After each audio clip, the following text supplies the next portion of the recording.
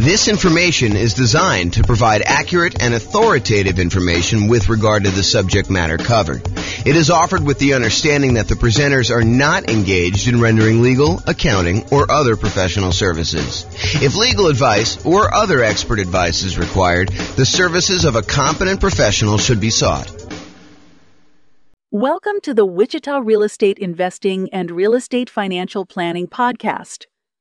Learn all about investing in real estate in Wichita, Kansas, with a combination of real estate financial planning and modeling with numbers specific to Wichita, plus syndicated, more generalized recordings of live and pre-recorded real estate investing classes, not all of them specific to Wichita. Be sure to stay tuned after the podcast for a message from our sponsors. Real estate partnerships. Again, I'm James Orr, and let's get started. So, we've been going through a series of classes. So, the primary strategies and primary classes we typically teach, to kind of answer your question, Bill, these are the ones we tend to focus on. So, buy and hold, nomad, and house hacking, those are sort of the primary strategies that I tend to teach classes on. Tonight is sort of another that is, sort of just outside of what we normally teach. We do some stuff on partnerships, but it's not the primary content that we typically do. So all the secondary strategies to creative financing, we covered all that last week. That's like owner financing, subject to, rent to own, lease option, lease purchase, the ultimate strategy, agreement for deed, contract for deed, all those ones as well. And then we did another class on quick turning or flipping properties. We did another class on the BRRRR strategy, which is buy, rehab, rent, refinance, and then the last R, if you want to do it, is to repeat that process over and over again. Then wholesaling and wholetailing, we're going to cover that here in the next couple weeks. Options and option auction, we talked about that. We're going to have that coming up next couple weeks. Tax liens and tax deeds, again, we're going to cover those. And then tonight is partnerships and syndications, and we'll talk about the three roles in detail tonight, about the three roles that partners can play. And then the stuff that I'm not going to cover, real estate investment trusts, you can go talk to your stockbroker about buying a real estate investment trust, or your financial planner. Or covering other strategies, probate, short sales, foreclosures, and pre-foreclosures. Those are sort of like topics that are covered in other strategies, so we're not going to have separate classes on those. So any questions on the real estate investing strategies and like what we're covering and what we've covered so far? Okay, awesome. All right, so partner rules. Before I go into a lot of detail about partnerships and everything else, I want to explain to you that we break down partnerships into three roles. There's the deal maker, also called a syndicator, someone who goes out there, does all the work, finds the deal, ties up the deal, brings the other partners together, raises the money, gets finds someone to get the loan for the partnership, usually manages the deal itself, manages the partnership itself, usually kind of coordinates filing taxes and all the other paperwork associated with that. In some cases, they manage the property, like actually do the property management, or they'll manage the property manager. They're also, liquidating the deal and getting out of the deal. So the deal maker syndicator is the guy that puts everything together and kind of organizes the partnership. That's that one role. The next role is the money partner. Pretty obvious, they bring the money. So if you need a down payment, plus reserves, plus closing costs, plus rehab costs or anything like that, the money partner is going to be the person that brings that money. And then the last role is the loan partner. They're usually the ones that are going out there and getting the financing. In bigger deals, they're signing on the things, they're showing their income and their assets, and they're qualifying for the loan. For some of the smaller deals, they may just be getting the loan itself and doing it on behalf of the LLC or something like that. So that's the loan partner. Those are the three roles. Any questions on the three roles? We're going to go through a lot of detail on them tonight, but it helps if you really understand what they are now. Any questions? Pretty simple, straightforward? Awesome. So variations by role. So how much money is required, how much risk there is, what the scalability is, what the credit requirements are, what the different skills are, what the style of investing is, how stable it is, what the profit speed is and the profit size, and whether or not you can reuse your retirement account in order to do these, they all vary by role. So it's not like you can say, partnerships are all this. It's like we're going to talk tonight and say, well, the deal maker syndicator has this specific set of risks, the money partner has these specific sets of risks, the loan partner has these, and we're going to go through in detail all the different ones so that you can see how different roles vary. Just about everything depends on which role you take in the partnership. They're different for the deal maker than they are for the money partner. They're different for the loan partner. All right, so especially with partnerships, and this is true of a lot of other classes we've taught, but I think partnerships it's even more true. And that is that I've tried to sort of give you an overview, but because we can do these so many different ways, you can't assume that everything I tell you is 100% correct in all cases. Because you can come up to me and say, but James, what about this really weird thing where if I structure it this way, then they don't have this risk, or they don't have this money requirement, or they don't need to do this, or it's much more scalable if you do this. Yes, that's true. I can't cover everything, and I can't tell you that I'm covering every possible color or version of things that you're doing. So just realize that they're all varied like that. So you can find a way to do a deal or structure a deal or make choices that are not in line with what I'm talking about tonight, but just realize that I'm acknowledging that up front, okay?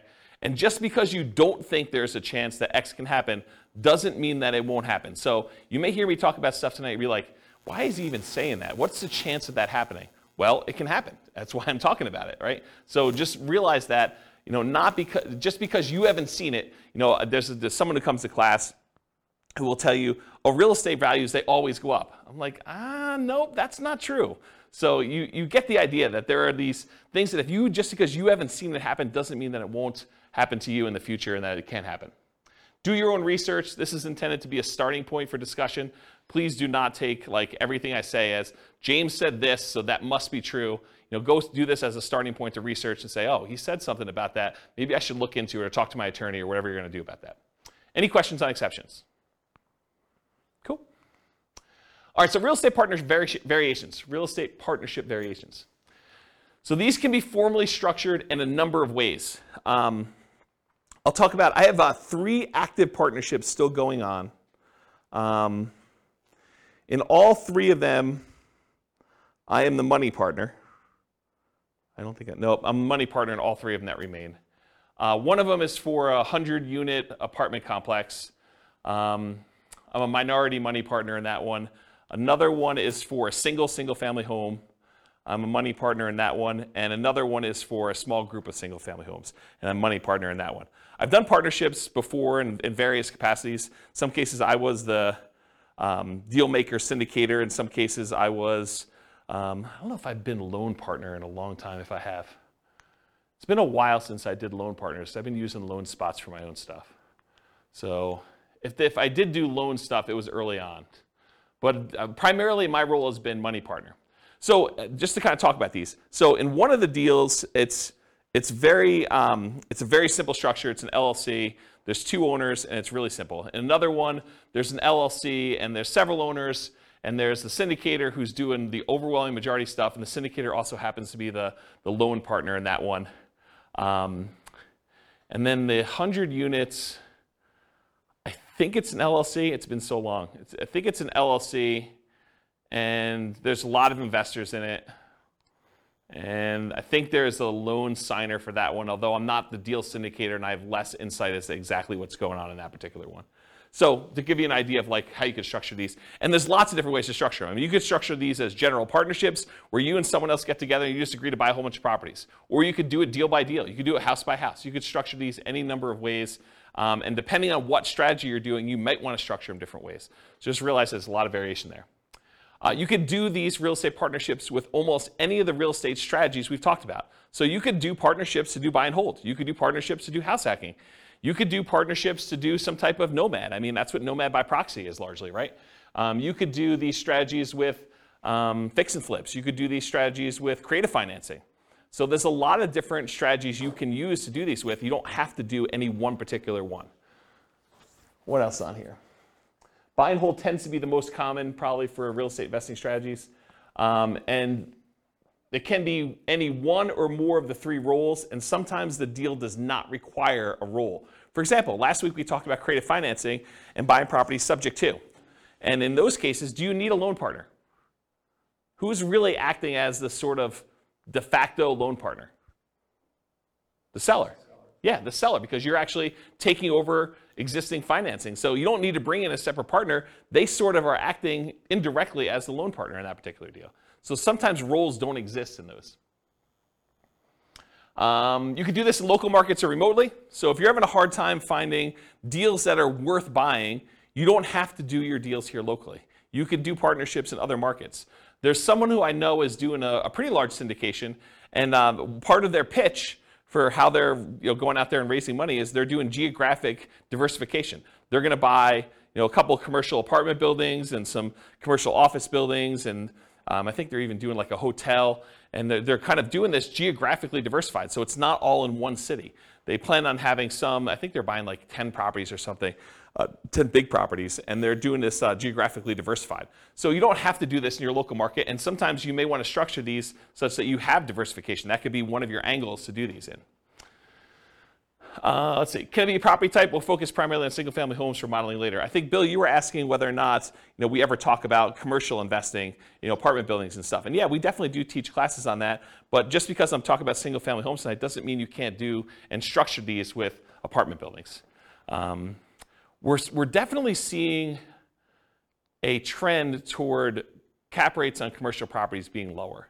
And I think that's making these much harder for the commercial properties to make sense. Although, I think they're still viable investment options. So, okay, investor entrepreneur. So when we talk about this before, are you primarily investing either money with the hope of getting a return on your money, or are you primarily investing time, and in many cases some money, in order to get a return on your time? So for real estate partnerships, there are 3 roles. So for a money partner, what are they primarily investing? Are they investing time, or are they investing money?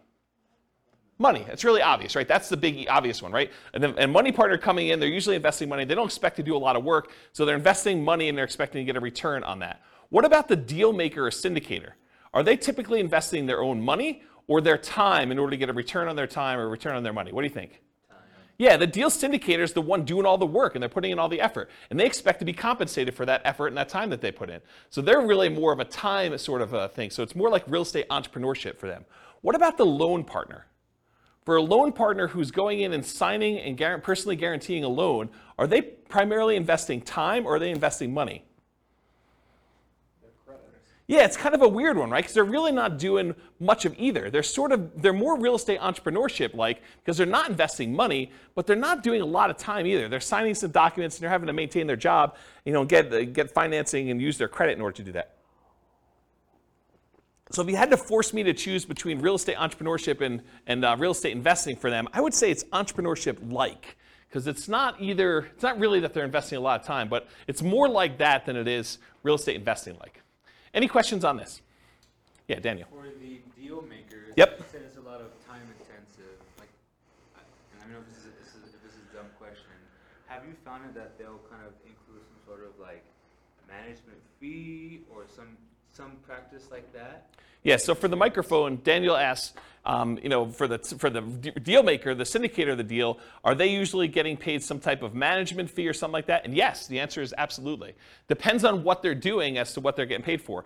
In some partnerships, they may charge an acquisition fee, so a fee to go out there and find the deal, put the deal together, and a lot of times they'll take a percentage off the top or a dollar amount off the top. They might say, we're taking 1% fee on the money we raise, or the first deal that we put together, the price of the deal, or whatever they're doing that way, in order to be compensated for all the work that goes into finding the deal, putting the deal under contract, doing all the due diligence, finding all the money lenders or the money partners and the loan partners, and kind of doing all that. So they may charge some type of acquisition fee. They may charge some ongoing property management. If they're doing the property management themselves, they may charge some type of partnership management fee. They may charge like a dissolution fee of some sort. They may charge some fee for overseeing taxes, like if they're got to do tax returns and kind of send out updates and do management meetings where you're getting advice or input from the partners. So they could be charging fees for all those different things. So yeah, there's definitely some fees involved. And are you doing that? Do you typically see like acquisition fees and partnership management fees when you and a buddy get together to go buy rentals? Probably not, right? I mean, I think that makes sense. But as you get into bigger deals, where there's a lot more time and energy invested, and sometimes money up front, then getting paid for that stuff, I think, makes a lot more sense. Does that answer your question? Yeah. Okay, cool. Did you have a question, Cole? Almost I saw you do so. Okay, cool. All right, any questions about this? Cool. So money required. So sometimes it's fronted by the deal maker or syndicator, but it could be entirely funded by the money partner coming in. But often the loan partner does not have any expenses. It's covered by the partnership. So Here's where the money is usually required for partnerships. And of course, the strategy may dictate where you spend money. You may need rehab money if you're doing more fix up than if you did buy and hold or creative financing or you're buying pretty houses or something. So money to consult with a local attorney to get the correct paperwork and advice. I think if you're going to do these, you want to make sure that you are willing to invest the money in order to do it right from the beginning. There's few things worse in the world because everybody is like gung-ho and happy at the beginning of the deal. They're all excited about doing the deal, but that's when you want to agree on all the things that could go wrong and how do we get out of this thing if I decide I don't like you or you don't like me, or how we resolve our issues, or what happens if someone dies and the deal maker is unable to do stuff anymore. Like, how do you resolve all those things? The time to work all those things out is in the beginning with the help of an attorney who structures the correct paperwork. You don't want to get to the end and find out later that we didn't think about this. We don't have a way to do this. We don't have a way to buy out a partner. I have a partnership agreement that doesn't have a buyout in it, which isn't come up, but that's a potential problem if a partner wants to buy someone else out, okay? All right, so consultation with a local attorney to get correct paperwork and advice. Sometimes you're gonna need money in order to do marketing and find or acquire the deal. Sometimes you'll find these deals by looking on LoopNet or local MLS or networking or wholesalers or some form of that. But sometimes you're spending money in order to do marketing in order to acquire deals. And so it depends on which way you're doing it as to whether or not the deal maker, the syndicator, needs to spend that money up front and then maybe get reimbursed later by the money partner. Maybe it's part of an acquisition fee, or if they're just going to self-fund that and that's their minimal investment into the deal. Maybe they only spend money on marketing costs and talk to the attorney, and then after that, the money partner comes in, does the down payment, and does the closing costs, and does the reserves and everything else. But that could be there. Earnest money. So earnest money is usually money you put up in order to control the deal before you formally go and close. And so you'll need to have some earnest money. And with some of these larger deals, these can be significant checks. They're not just $5,000. So realize you could need earnest money up front. So realize if you're doing these bigger deals, you may want to partner with your money partner early and talk about providing earnest money if you're doing those, if you're unwilling to do it, if you're the deal maker or the syndicator in that deal. Does that make sense? Okay. Reserves. You should not be doing these deals without reserves. And in my opinion, there's a tendency for the mom and pop landlord real estate investor, which I don't believe you should be doing this, but there's a tendency for them to kind of play it really loose and invest in real estate without setting aside, specifically earmarking money as reserves. They'll say, if I really need to, I can go tap into my 401k or my IRA, or I've got $50,000 in credit card balance that I could use, or I can go get a personal loan from the bank if I really needed money to do something. So I don't really need to have 6 months of reserves per property set aside. When you do a partnership, though, and first of all, I don't think you should do that. I think you should set aside reserves, in my opinion. But when you're doing a partnership, I think that's sort of like cowboy, sort of gunslinging, sort of like make it loosey-goosey, whatever you can do. I don't think that flies as much. Because if you've got a money partner and they've already put in $100,000 in order to do a deal, and you go to them and say, hey, we didn't have reserves set aside, but we got a roof, and the roof's going to cost whatever it is, $20,000 on this building that we just bought. I need $20,000. And they're like, I don't have $20,000 right now. I just made another investment. I've used up all the money. I didn't keep reserves set aside for you doing that. And you should probably have that in your agreement as to how that all works too. But you probably should have some money set aside for those types of things when you're doing your partnership. Which, when you're doing your deal analysis, you want to make sure you include reserves there for doing that. And we do a whole class on the importance of doing reserves when you do your deal analysis.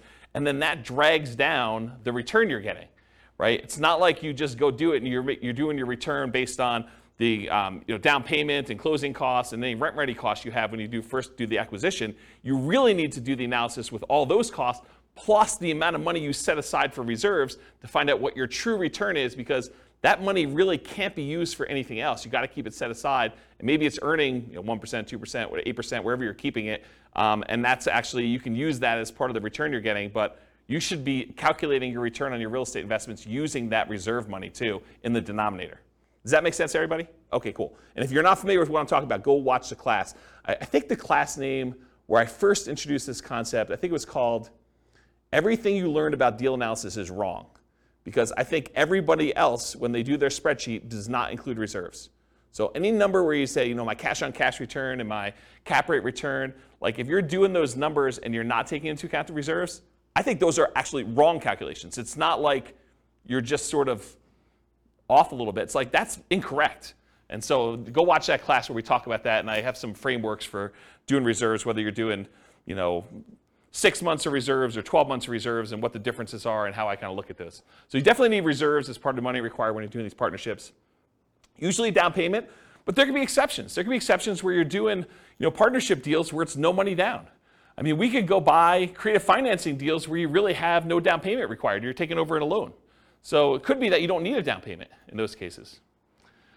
Sometimes repair costs. Sometimes you're buying a property and it needs repairs. Sometimes you're buying properties and they're in perfect condition. So it really depends on the type of deal you're doing, but sometimes you do need repair costs for that. And then closing costs in order to close the deal. And then marketing in order to sell or occupy or fill your property, or holding costs while you're kind of doing that stuff as well. Any questions on money required for doing partnership deals? And where it comes from? Really the answer is it usually does not come from the loan partner, for this money required. Usually either comes from the money partner, or in some cases the deal syndicator, the deal maker / syndicator, and sometimes that's reimbursed, sometimes it's not. It's really all negotiated. You realize there's no formal structure for this. It's not like everything is rigidly set and you always got to do it this way. Does that make sense, everybody? This is all negotiated. That's what makes it so complex and hard to teach, is that I try to give you examples, but you could do it another way and it could be totally different. Okay? All right, credit required. So the deal maker or syndicator, depending on how it's structured and ownership sizes, some lenders may require that the deal maker syndicator sign for the loan as well, but often they do not need to sign for the loan and do not need to have credit in order to do this, especially if you're a small minority partner. If you're a deal maker syndicator and you've got a majority stake in the deal, a lot of times the lender is going to want to see you on there, signing for the loan as well. Okay? Money partner, they do not usually need to sign for a loan and have no credit requirement. This is pretty typical. It's often structured for them as a limited liability partner, and their only risk is the money they put into the deal. They're usually not personally signing or personally guaranteeing anything to do with the loan. They usually are not required to put additional money into the deal unless you write it up that way. And then if you're the money partner, you want to make sure you understand what your obligations are. But most of the time it's, hey, I put in $500,000 or $100,000 or $10,000 or whatever it is, and that is the extent of my investment in this particular partnership, and I will not have any margin calls or capital calls on any of those. So realize you have limited calls for money as the money partner in those situations. Okay? And then finally, the loan partner, they need to have credit required in order to get the loan, unless you're doing some creative deal where the seller is leaving the financing in place or something like that. So the loan partner typically needs great credit and often needs great income and assets to sign for the loans, especially for larger deals. Okay?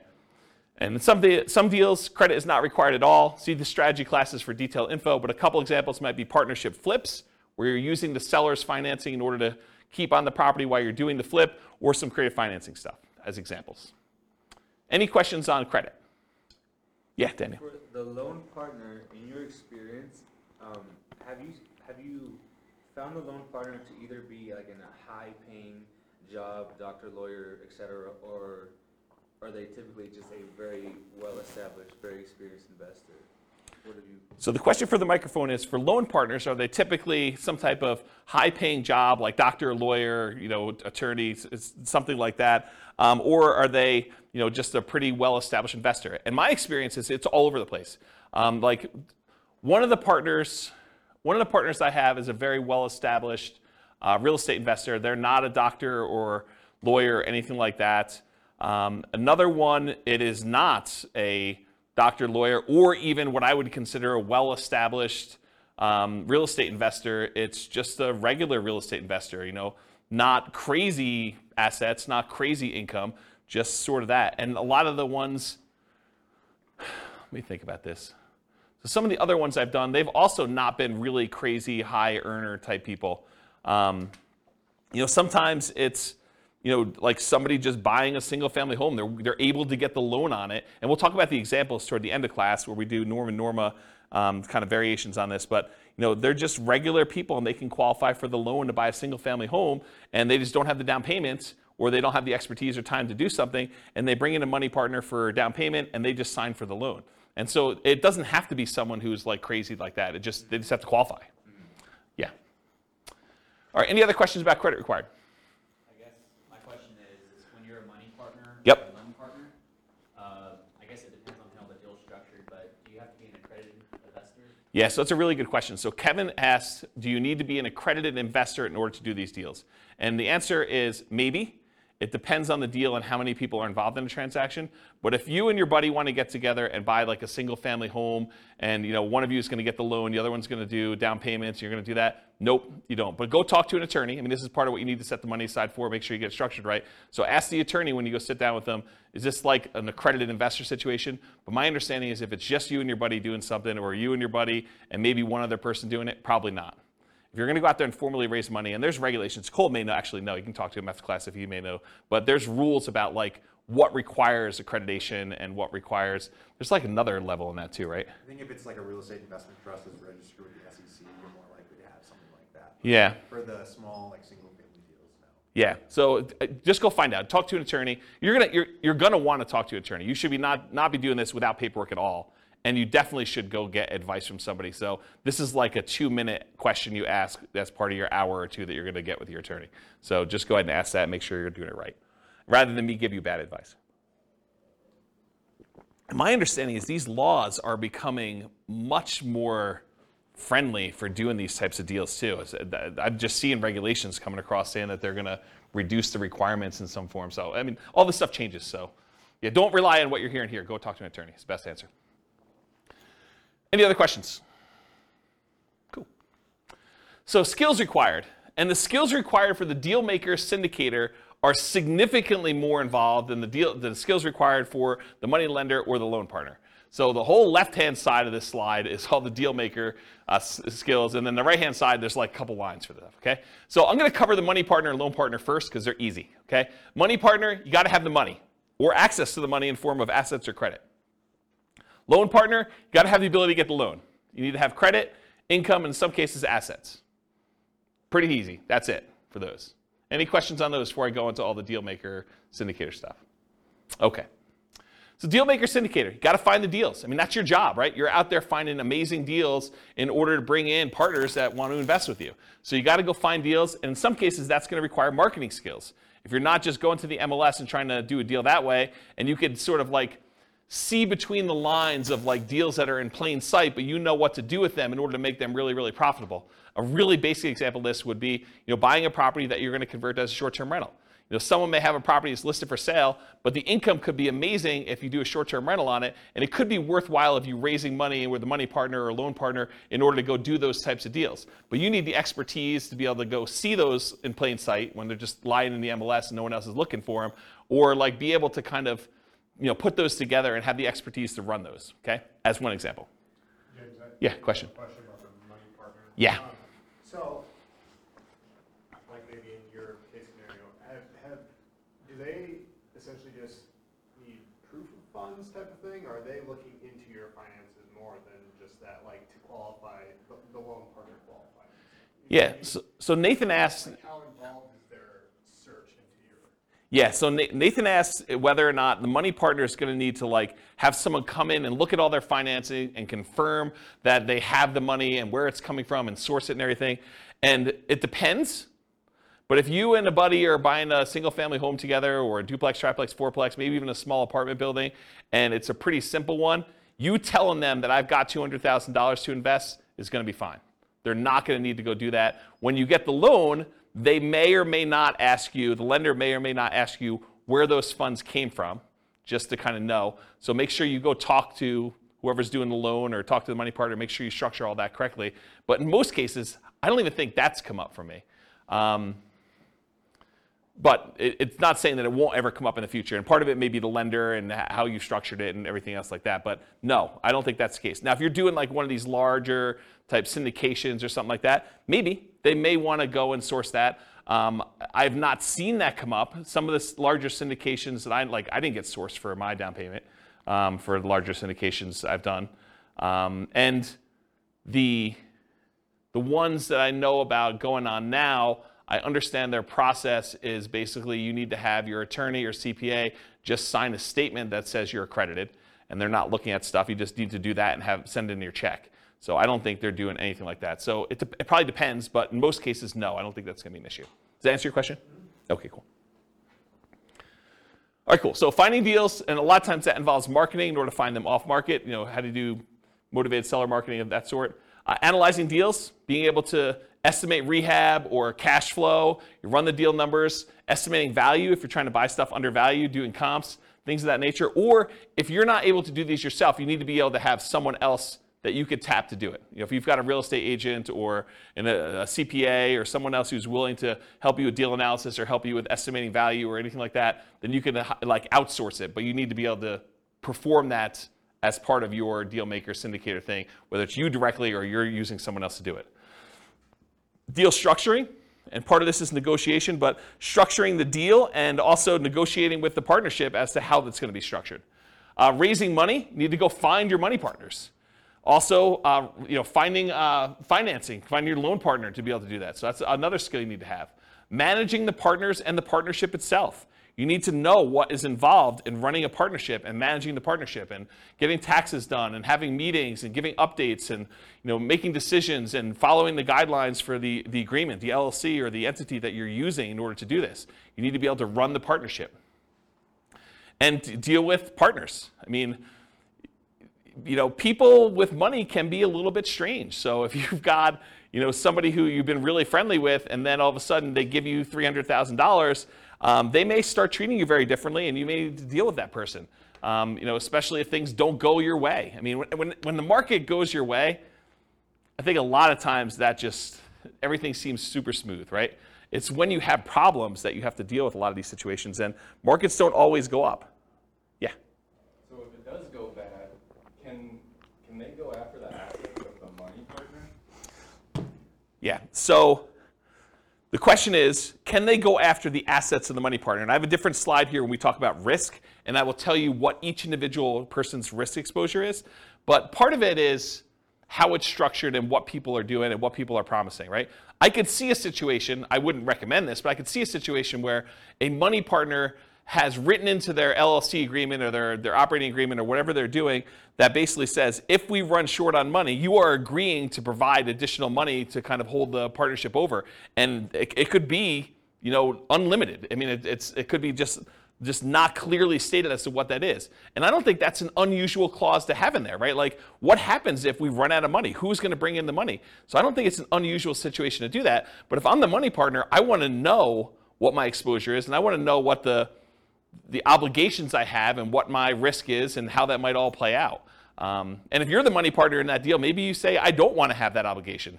Maybe that's on the deal maker syndicator, and that's part of the, if a deal maker syndicator has good financial strength, that could be a benefit that they offer. Say, look, you're bringing in the money, you're bringing in $100,000 or $250,000 or $1 million or whatever it is, but that's your only money that you're going to bring in. If we ever need money, I will personally provide that, and it says so in the operating agreement. But we'll talk about risk here in a little bit. Okay? Answer your question? Okay, cool.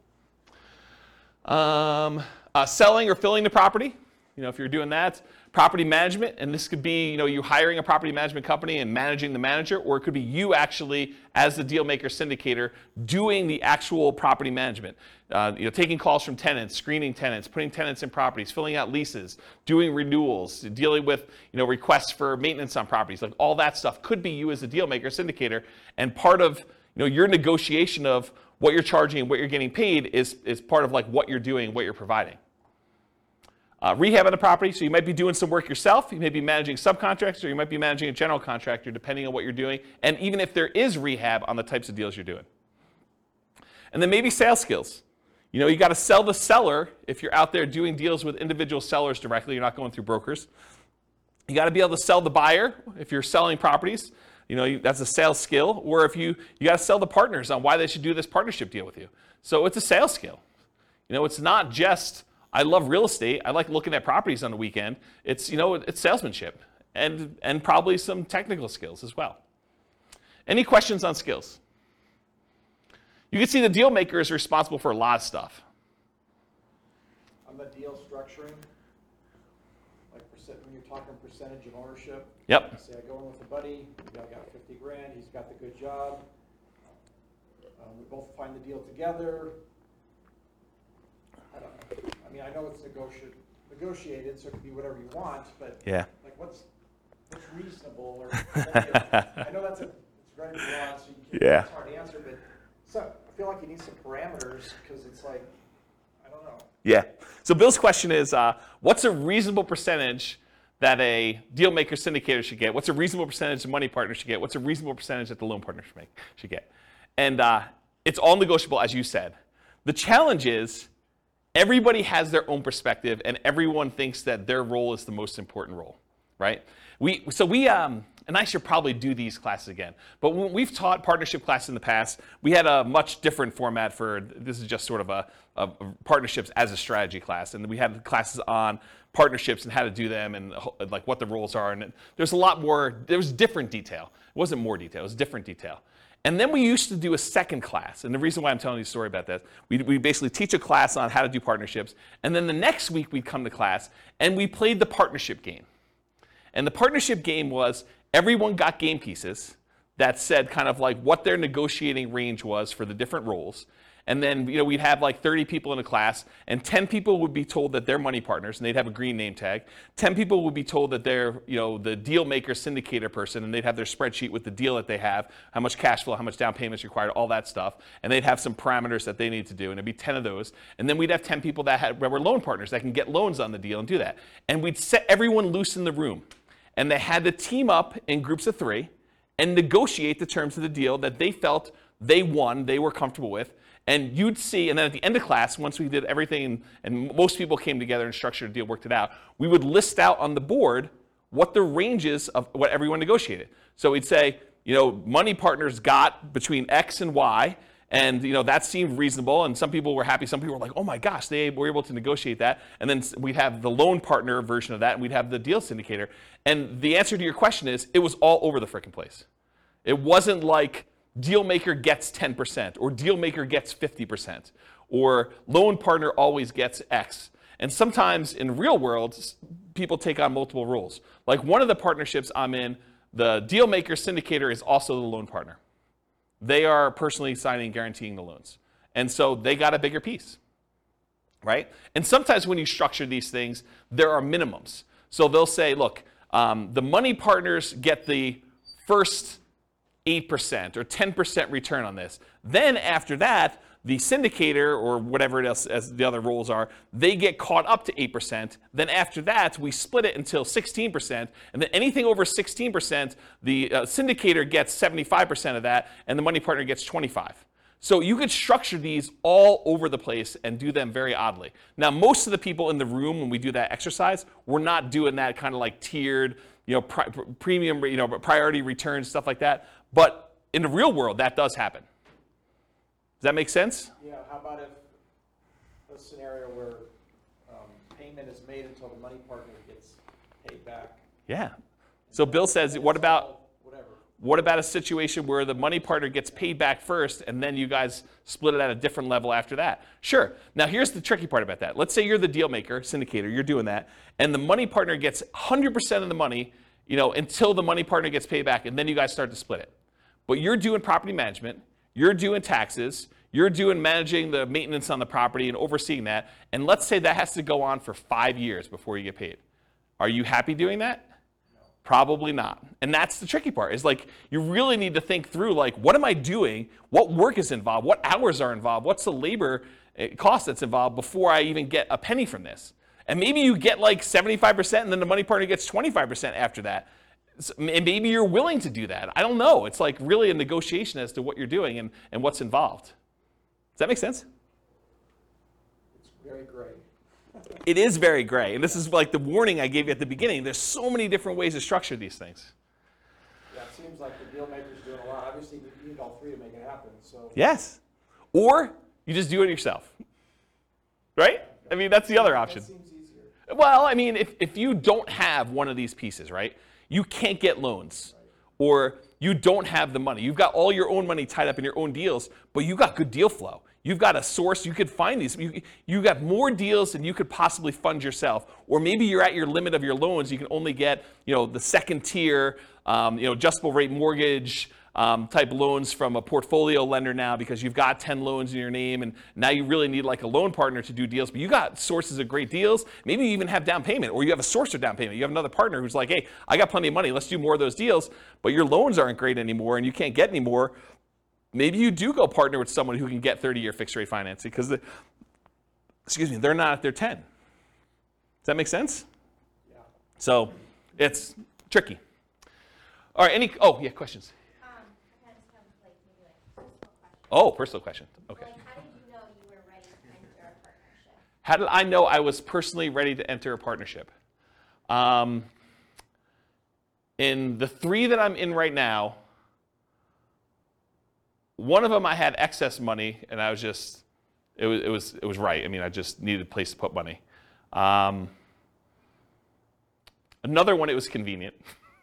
So it wasn't even that I had money or anything like that. It was just a matter of convenience doing it.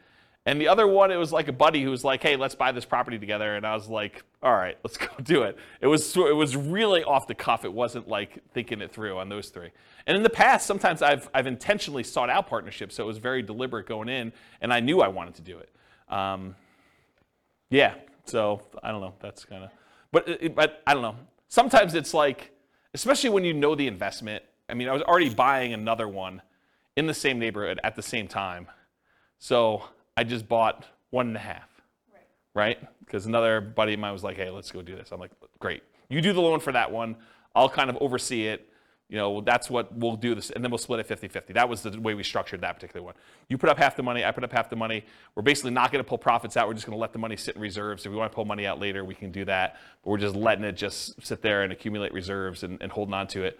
And, that was the way we structured that one. And when there's like more than you and a buddy, do you guys have like meetings like monthly? Not monthly. Or quarterly or whatever. Yeah. To like make sure that like the deal makers like doing taxes and all. Yeah, the question was, how often do you meet as when you're doing these deals? And I think it does increase with complexity. Like the buddy and I we still have to meet for the LLC. So there are meetings, usually done via email in this case, but there's still meetings. Not that I can't get on the phone, but they're usually just not paper trail sort of stuff. They're done that way. But yeah, when you do the bigger ones, there's meetings. The larger one is usually like there's a webinar, and that's sort of the meeting where there's information given out that way. But I don't personally attend the webinars. I sort of just let it go. I'm not super, maybe I shouldn't even be saying this, but I'm not super involved. It's just like, I don't even list it. Like when I do my modeling, I don't even list it on there. Like it's that type deal.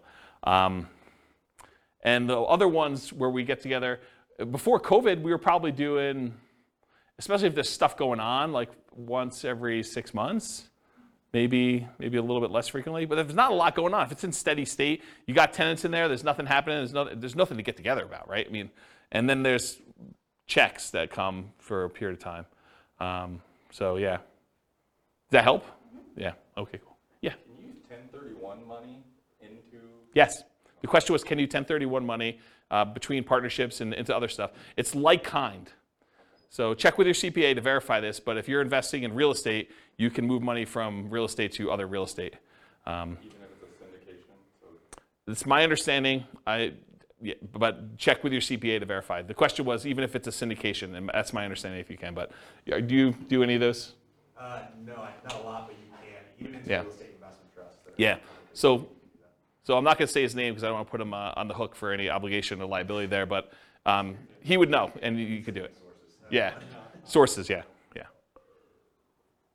that count for e-REITs, like electronic REITs that aren't publicly traded, they're just a fund, like fund? I wouldn't know about e-REITs. Yeah, we don't know about e-REITs. Yeah, do your own research. Again, this is part of it is talking to your CPA, right?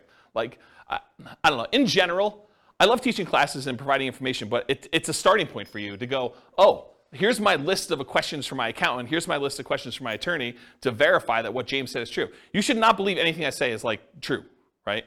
Like, I think it's true, and I'm not trying to deliberately giving you false information, but part of your job is to go do your own due diligence and verify this. And so go talk to an attorney, go talk to your CPA to make sure that for your specific situation, in your specific area, that what I'm telling you is correct.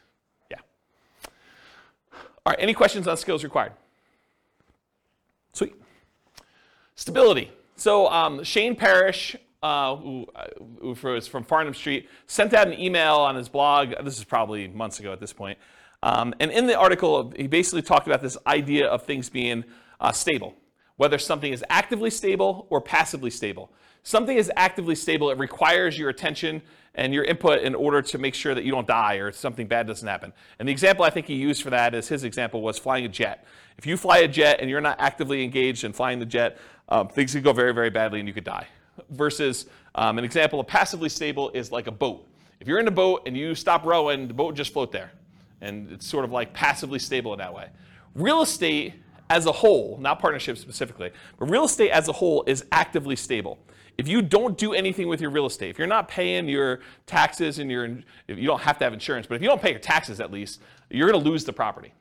If you've got a mortgage on the property, you're not paying that, you're going to lose the property. And if you're not managing your tenants and managing your properties and doing maintenance on them, it's required. So it's actively stable in general.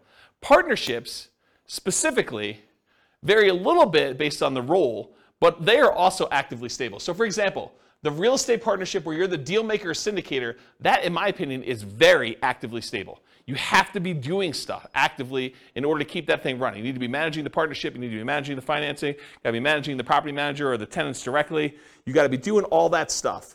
For a money partner or a loan partner, yeah, it's actively stable in that the investment requires some work to be done, but do you really have to be doing a lot personally? Probably not. But there is something involved in there. And so I put down it's actively stable just because real estate in general is, but you're not having to do a lot of stuff yourself. In some cases, you may need to submit financials, especially if you're doing like these larger deals or commercial loans. A lot of lenders are going to want updated financials every X period of time, whether that's a year or 5 years or 6 months or whatever it is. They'll want to see some updated financials from you to make sure that everything's good. Otherwise, they can call the loan due.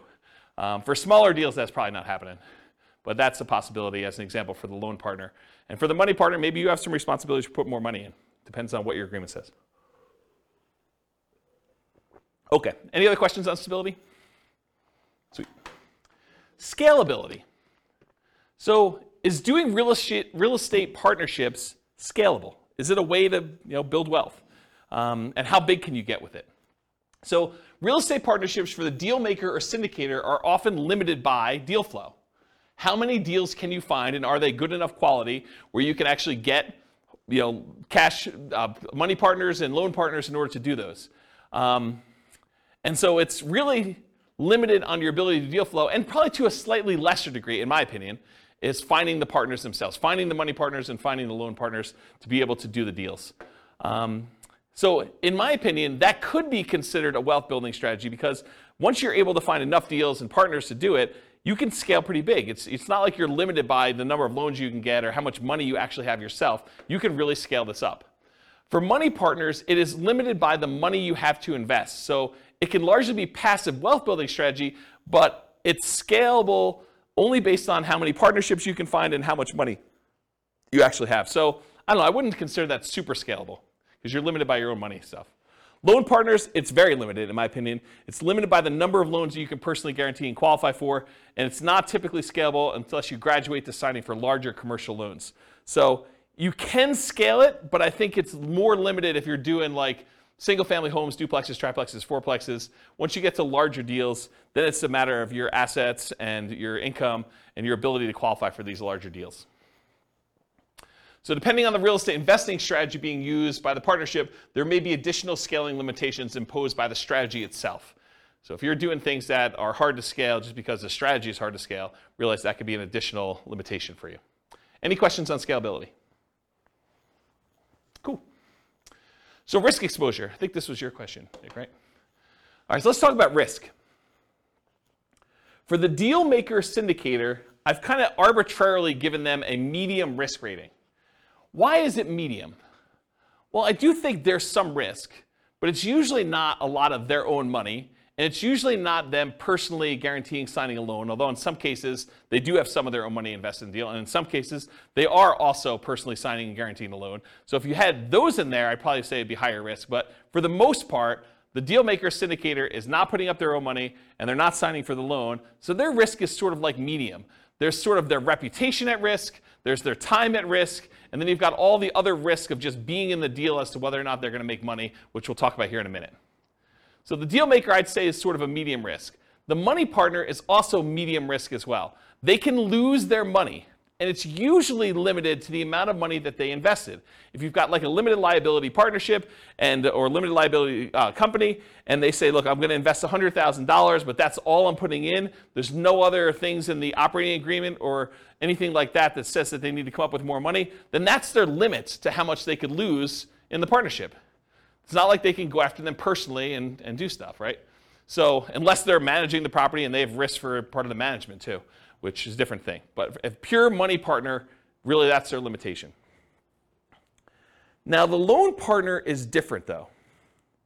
The loan partner, and by the way, for the money partner, they're the first ones that lose money, right? If property values decline, where does that come from? It comes from the down payment. And so the down payment that the money partner gives is the first to lose money. So if we had to get out of a deal, if we were in a partnership together and we had to get out of a deal and we had to sell less than what we bought it for, then it comes out of that money partner's money, right? If we had to sell a property for less than what we bought it for, then they're the first ones to take that hit, okay? But for a loan partner, they come in there and they're personally guaranteeing the loan. And personally guaranteeing the loan is you're guaranteeing it to the lender.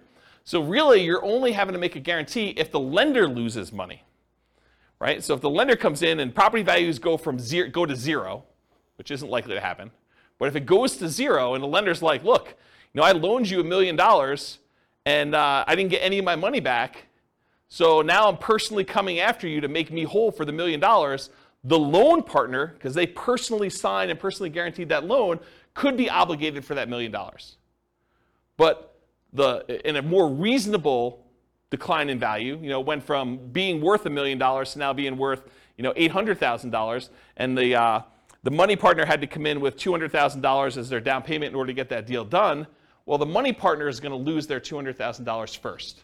So the property values have to drop by 20% in this case in order to have the loan partner have any risk in the deal where they're going to lose some money. Does that make sense? Okay. So a loan partner I would also consider to be medium risk. So everyone has medium risk, but it's for different reasons. And I talked about the loan partner is typically protected by a healthy size cushion of down payment. So typically the money partner is the first in line with that risk. We talked about that. And the loan partner is technically unlimited risk, although theoretically it's more likely to be the amount of the loan that is their risk. It could be for more. If the property that you own is now worth negative money, it's going to cost $500,000 for the lender to actually clean up an environmental waste issue on the property, and they go after you for the whole loan balance plus the $500K in order to do the cleanup. It's more than a loan amount, right? Technically. So it could be something that's worth more than a loan amount. Although I think these are like really unusual examples, right? This is exceptional. All right, so the general risks of partnerships, not specific to any role. Possible marketing money, having spent money on marketing, not finding a deal, marketing to buy, marketing to occupy the property, marketing to sell. Possible rehab risks, so finding out something about the property while you go in there. You already bought it, you're doing rehab on the property, and things come up that you didn't expect. Possible interest rate risk. You buy the property, you're under contract on the property, there's an interest rate risk, or you're going to sell the property, you have a tenant buyer in there, and while you're holding the property, interest rates go up, and now your tenant buyer can't qualify, so you have the interest rate risk while that's happening. Possible price decline during ownership, I think that's self-explanatory. Possible rent decline during ownership, I think that's also self-explanatory. Then you've got all your typical tenant and property management risk. Being accused of violating fair housing or something like that. I think those are all the normal risks you have with just buy and hold strategies in general. That's an additional risk you have with the partnership. And possible partnership risk, and especially based on how the partnership is structured. If you do some type of general partnership where both you and your buddy are general partners in the deal, and he does something stupid, you could be dragged into that. So realize how you structure these matter. You should go talk to an attorney and do that, but there's some partnership risk based on how partnerships are structured. And there may be additional risk depending on the real estate investing strategy being used. So if you're interested in a certain strategy, go watch that whole class and we talk about the risks specific to that strategy and you can go learn about those. Any questions on risks? Risks. There's my lisp coming out. If the money partner signs on the loan, you need the loan partner. If the money partner signs on a loan? Yeah. So if the money partner signs on a loan, they are the loan partner too. Right. So they're fulfilling both roles. Well, I guess I thought you said that sometimes the money partner also signed on the loan. Well, I guess you did. So we have two parties. So money partner doesn't usually sign for the loan. That's the unusual one. Usually who does have to additionally sign for the loan is the deal maker syndicator. Okay. Although if you own a large percentage of the deal, a lot of lenders will require you to sign too, just because you own a larger percentage. So it depends on lots of stuff, but I've seen that happen before. Yep. Any questions? Cool. So profit speed. How quickly do you make money and what size of money do you make at one interval? The size is typically negotiated in the partnership agreement. So it really depends on like what your role is and what you negotiated. And it can vary depending on the real estate investing strategy of the partnership and how the partnership is structured. So it's really hard for me to answer this one, but I will try. Deal makers and syndicators, they can make money up front. I think Daniel had asked whether or not you can get paid for this. Yeah, you can make money up front as acquisition compensation. So putting together the deal, doing all the work, getting the deal going, getting it set up, having it go through to closing. Sometimes you can collect a fee for doing that. But you can also, as a deal maker, make money ongoing. A share of the profits, fees for work done, running the investment, doing management, doing all that other stuff. So you can get paid for doing that work. And then a lot of times deal makers, syndicators make the money at sale as being one of the owners. For money partners, it's typically not upfront. It's weird for you to go give $1 million to invest in a deal and immediately get compensated part of that back. It's unusual to have it structured that way. It could be, but it's really unusual. Typically, you get a profit of ongoing, like revenue coming in, cash flow, whatever it is, and at the sale as part of your equity.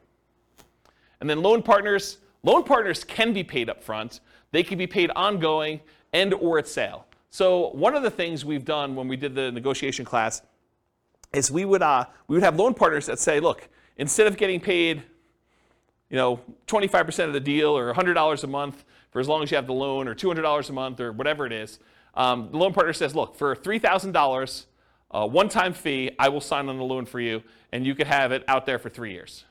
So they just say, hey, look, I just want a one-time upfront fee of $3,000. So you just collect an extra $3,000 from the money partner, and then you and the money partner get to split everything else. So that's how you could structure that as one possible strategy. Okay? So that's an example of being paid up front. Or ongoing. Loan partner can get 10% of the whole deal, 50% of the whole deal if it came down to it. Whatever you guys negotiate. It could be part of cash flow. They could get a 20% of cash flow and no equity. You could structure these all different ways. Or they can be paid at sale.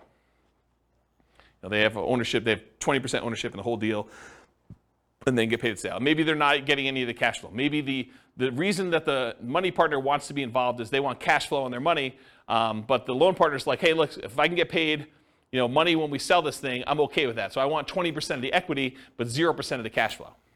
Because some money partners, they're using their money because they want money to live on, essentially. Okay? Any questions on profit speed, profit size? Okay, finding deals. The deal maker syndicator is typically the source of the deal for the money partner and the loan partner. So the money partner is not usually the one out there finding deals. The loan partner is not usually the one out there finding deals. It's usually the deal maker syndicator. And where do they find deals? Multiple listing service, any property listed for sale by owner, and there's two groups of those. The ones that are actively marketing their property for sale, they're the ones that have the sign in the yard, or they're advertising it on websites saying, I want to sell my property, it's for sale by owner. And then you've got all the hidden ones, the ones that don't really know that they are selling the property. It's like, I would sell, or I'm motivated, and if someone would come and offer me the right price, I would do that. And you usually find those either through networking or by putting out marketing and getting those guys to raise their hand saying, hey, my property is not up for sale yet, for sale by owner, but I would be a seller. I would sell to you. And then finally, wholesalers. Those are the primary ways to find it. Someone who is out there finding deals and they're willing to assign their deal to you for a fee.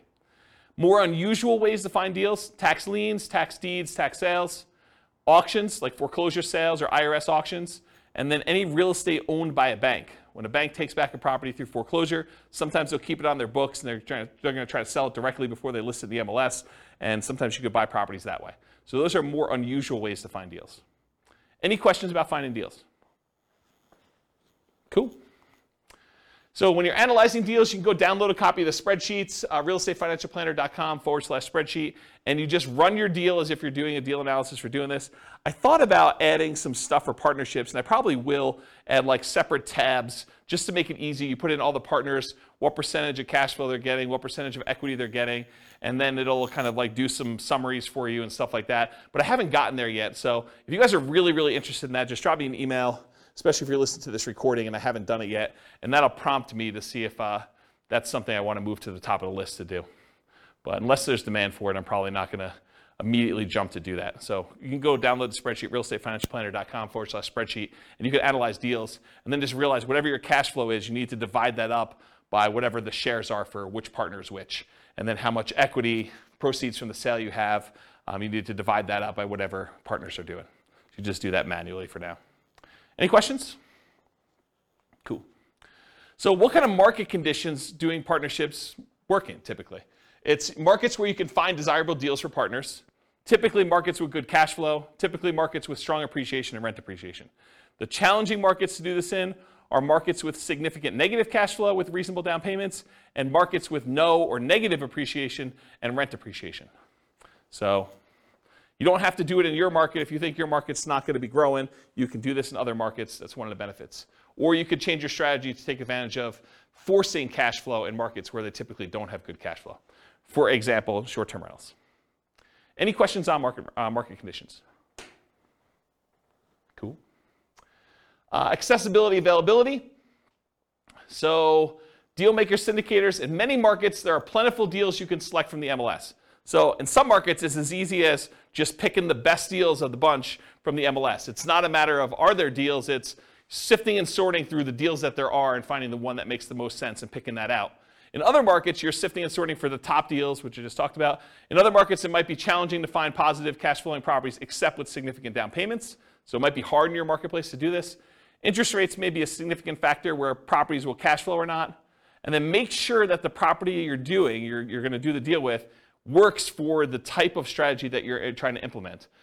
As one example, don't go try to do a short-term rental in a neighborhood that has an HOA that prohibits short-term rentals. So verify that you're able to do the type of deal that you want to do. And then money and loan partners, you need to find the deal makers, syndicators with the deals that meet your investing criteria. So for them, you're not trying to find the deal as much as you're trying to find the deal maker syndicator who has the deal that makes sense for you. Does that make sense? Any questions? Using retirement accounts. So can you use your retirement account to do partnerships? For the deal maker and syndicator, you may be able to take your ownership interest in the name of your retirement account, usually a self-directed retirement account, but is likely to limit what you can do on the deal because you can't self-deal or self-serve or something like that. There are limitations on what you could physically do when your self-directed IRA or self-directed 401k is the one that owns the property. For a money partner, yep, you could usually invest in these with your self-directed retirement accounts because you're not usually one doing any of the work. And then for a loan partner, maybe, but it's depending on how it's structured. So you want to go talk to your advisor to make sure you get good advice on that. But depending on how it's structured, you probably can, but there's probably some weird exceptions to that one. Any questions on whether or not you can use your retirement account to do partnerships? Cool. All right, so now we're going to go into more of the quantitative analysis. So you'll notice the structure of this class and the previous classes and all the different strategies. I sort of do a more qualitative analysis of like how the deals work, what the risks are, what the scalability is, what money is required, what skills are required, all those different things. And now I'm going to switch over and I'm going to do numbers. And I don't think a lot of folks do number-based analysis for different strategies, especially comparing one strategy to another where you compare numbers. And so that's what we're going to take for the rest of the time. We got like 45 minutes left or so. And I'm going to dig into different strategies, how long they take for you to achieve financial independence. And then we're going to look at how partnerships perform for you achieving financial independence. But I will tell you, as we've discussed in detail tonight, it is really hard to formulate like what a reasonable setup for these things are, right? Like there's so many variations and so many different things you can do that it's going to be really tricky to do this. And you probably want to go do additional modeling depending on what you're specifically doing. I'll do some really kind of like plain vanilla-ish ones, but there's so many different variations on this. It's going to be really, really hard to just pick one and do it.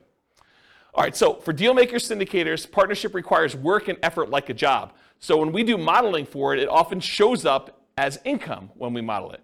So because they're not actually buying a property and it's not like showing up as a property, it looks a lot like, hey, look, they're just getting an extra, $200 a month, and that's increasing over time because that's what their ownership share gives them. And at the end, they're going to get a pop from that, right? So it sort of shows up like income when they do that. It's similar to how we model house hacking in a lot of ways, right? The house hacker gets an extra $500 or $600 or $700 a month per tenant that they've got in the property, and that shows up like it's a separate job or small business. So it just looks like income when we do the modeling.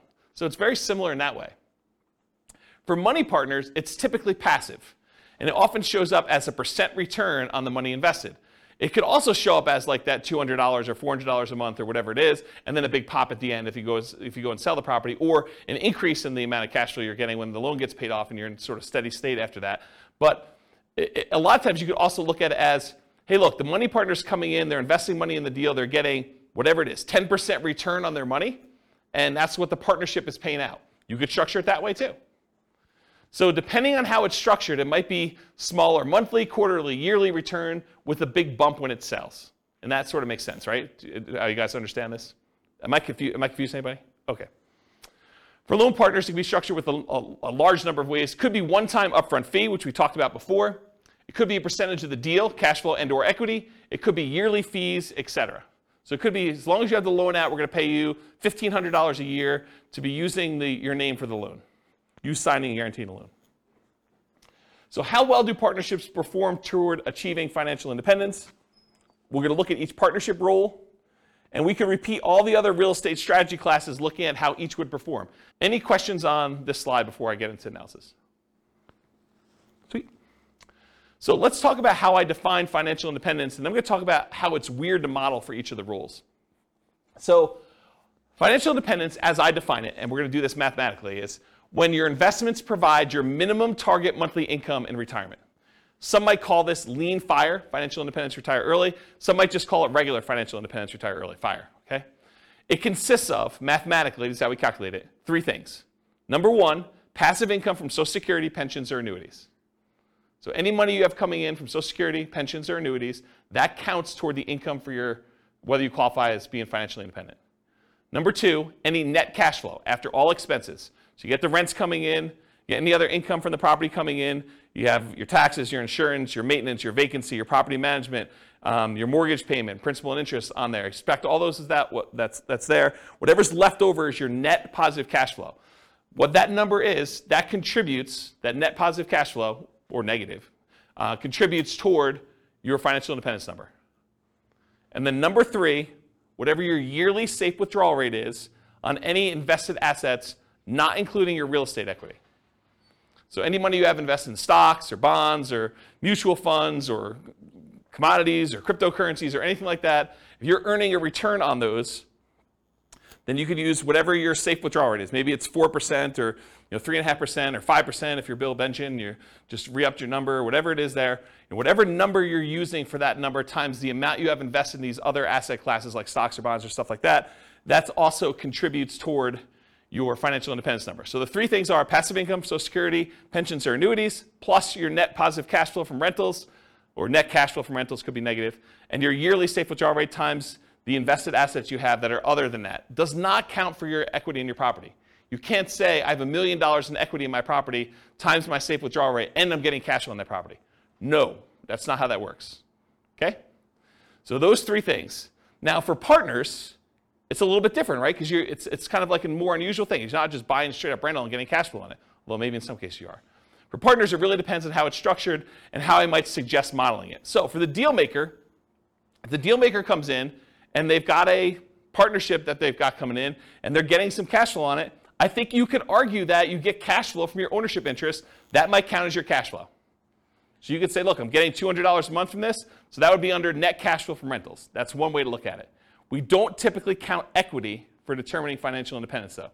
So if they've got $50,000, $100,000, $500,000, or whatever in equity in that deal, that doesn't count in any way toward their financial independence calculation. Unless they sell it, they take that money, and now they have it invested in something else, stocks or bonds or whatever they're doing there, or they buy another rental, and then they get cash flow on that. Does that make sense, everybody? Okay. So money partner, one could count the cash flow they have from ownership.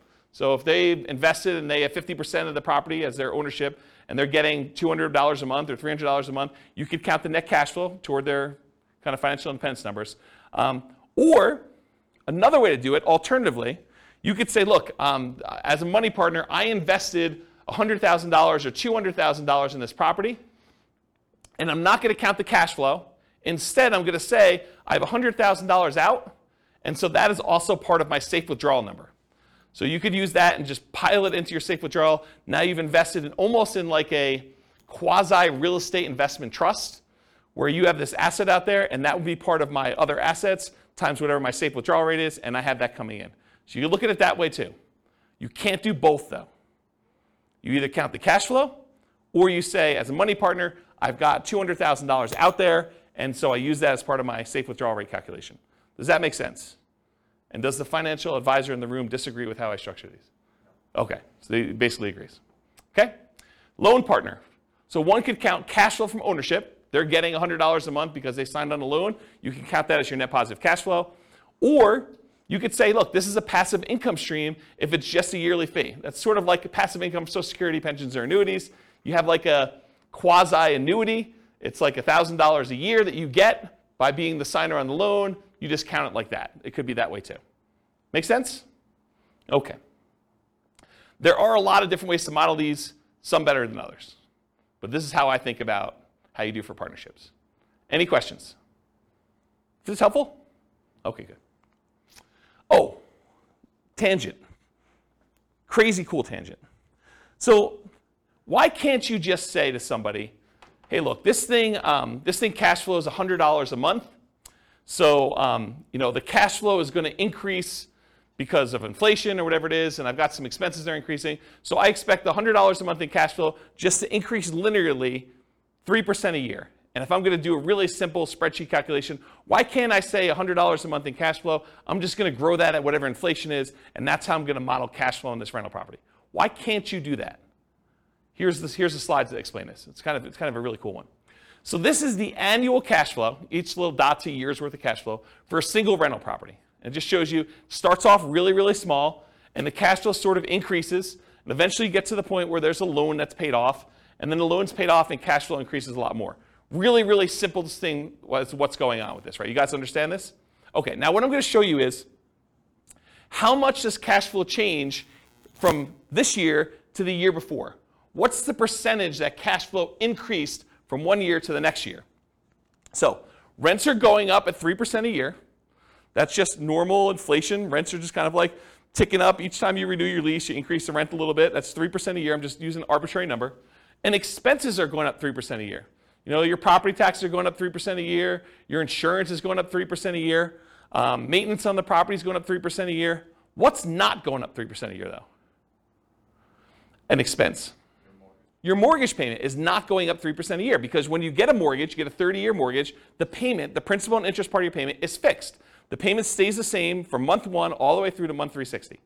Okay? So your mortgage payment is not going up 3% a year, which makes some weird things happen, right? Because now rents are going up 3%, the top line. Some of your expenses are going up 3%, but some of it's not going up at all. And so your rent's actually increasing at a different rate than just this 3%. So how fast is cash flow growing? And why is this harder to model than just doing it in a simple spreadsheet and saying 3% a year? What I'm going to show you in a second here, I'm going to show you what the difference is from one year, like if we look out next year what the rent was versus this year what the rent was, what's the percentage increase between one year to the next? That's what this chart is showing you.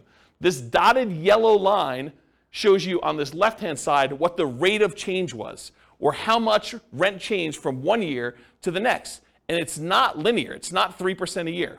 Okay? So because it's hard to see, I just turned off the background actual rents, the cash flow rather, and now I'm showing you this dotted yellow line, which those of you that opted to sit in the back row, sorry about that. But really, if you could see it, it goes like this. It starts really, really high, and then it kind of it goes down pretty quickly and tapers off. It sort of approaches one fixed number, but then you have this really big bump up when you pay off the mortgage, and then it kind of stays there for a little while, and then it goes all the way back down here, and then it hovers at a fixed rate once you get the property paid off. So here's what I'm trying to show you, though, is when the property is early, it's young, and you've got a small amount of cash flow, and cash flow is increasing, your cash flow is increasing at 20-something% in that first year. Then it kind of goes down, it's at like whatever it is, just under 25% in the next year. But each year, it's increasing slower, right? Your biggest jump in cash flow is early on when you own the property, and the cash flow is really small. Here's another way to think about it. You're getting $100 a month in cash flow on a property. You raise rents by $100, on the rent overall. And so maybe your cash flow, let's assume that it goes up that full 100. So you were getting 100, it went up by 100, that's a 100% increase, right? It's not 3% increase. It's not like you went from $100 a month cash flow to 103.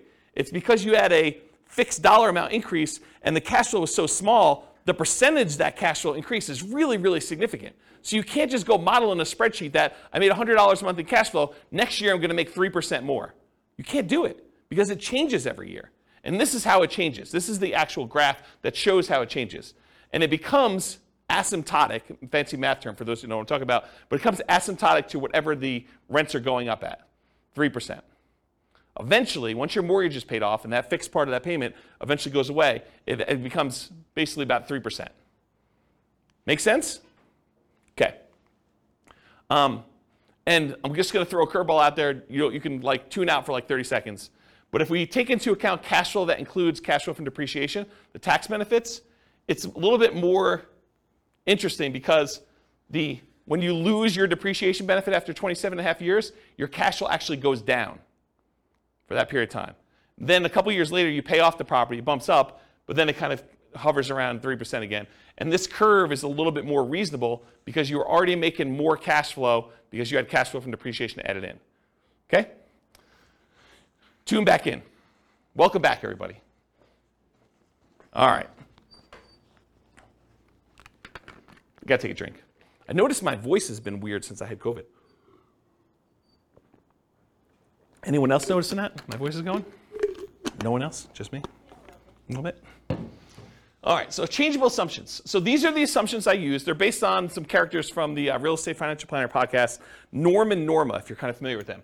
So these are the assumptions I use, but you can copy these to your own account and change any of the assumptions. So if you're like, James, I wish you did $80,000 a year in income, or I'm not saving $1,000 a month, I'm saving $2,000 a month, but otherwise this is me, or my properties where I live are not $375,000, they're $200,000, or they're $1 million, or whatever they are, you could change all these assumptions.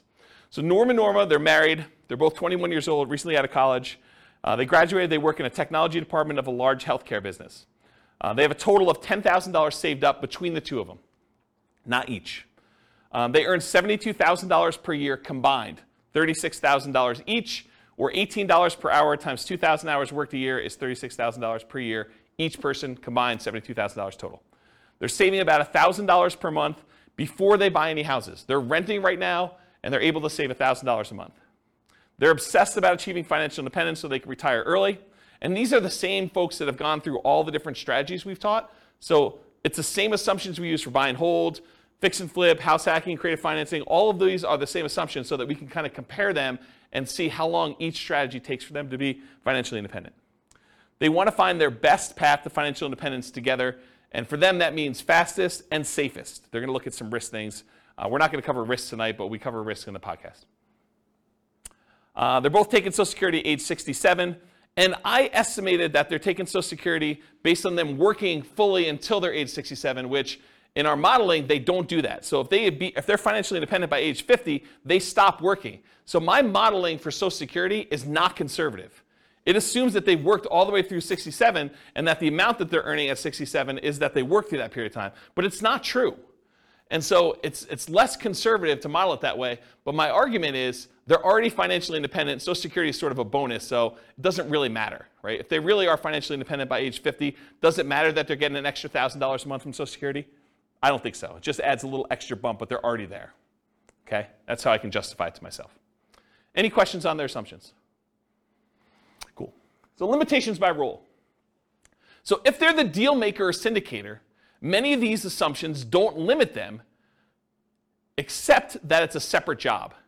So it doesn't matter how much they make or what their savings rate is or anything like that. If they're the deal maker, they're not concerned about debt to income and being able to qualify for loans or how much money they have to invest in the deal. They're the ones putting together the deal themselves. So as long as they can work enough hours to do the deal maker syndicator thing, it doesn't matter to them. It's not a limitation.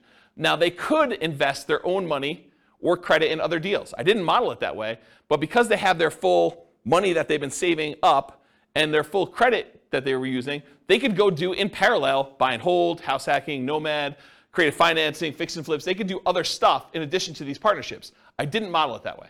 I basically said they're investing in the stock market instead. So they could be doing this in parallel. And if you want to know how that performed, go look at previous classes. Now, if they're the money partner, though, the amount that they have saved invested is the primary limitation. The fact that they're saving $1,000 a month, that's going to limit what they can do. If a deal syndicator needs someone with $50,000 and they only have $20,000 saved up, they can't do the deal unless they become one of two money partners. So it doesn't matter if they can qualify for loans or anything like that. The money that they invest in the partnership likely limits them to being able to do other deals in parallel, though, as well. So because they're putting money into other deals, they're not going to have down payments for doing Nomad or buy and hold or house hacking, and not until much later when they have money coming in from those deals. Does that make sense? Okay. And if they're the loan partner, their ability to qualify for loans is the primary limitation. It doesn't matter if they have enough down payments or anything like that, but the loans they do might limit their ability to other investing in parallel. So if they've got 10 loans out in partnerships, they can't do their own buy and hold with 25% down for themselves unless they do weird loans for those. Okay?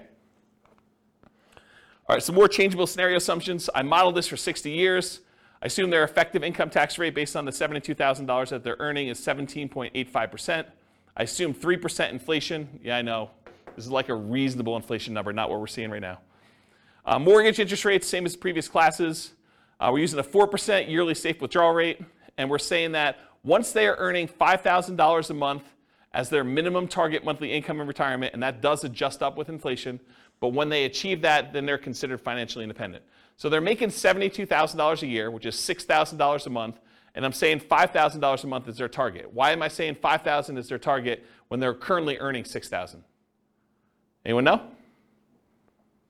They're saving $1,000 a month. So in order to be financially independent, they don't need to have that savings amount as well. So this is how much they're living on. Okay? And then ideally, they want to make $10,000 a month. So we do the math for when they earn that as well, but not in this class.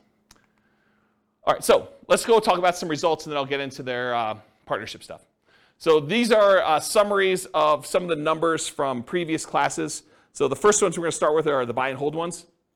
So they did no real estate at all. They only invested in stocks. It would take them 40.17 years to be financially independent. So 482 months. And the stock market, I think, is growing at 8%. We just assumed 8%. Does that seem reasonable for assumption for stock market?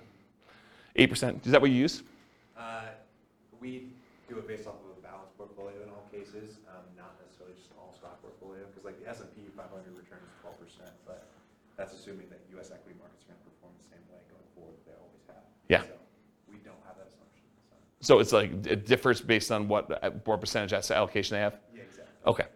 Okay, so it could be whatever, but 8% seems like a reasonable number, somewhere in the ballpark.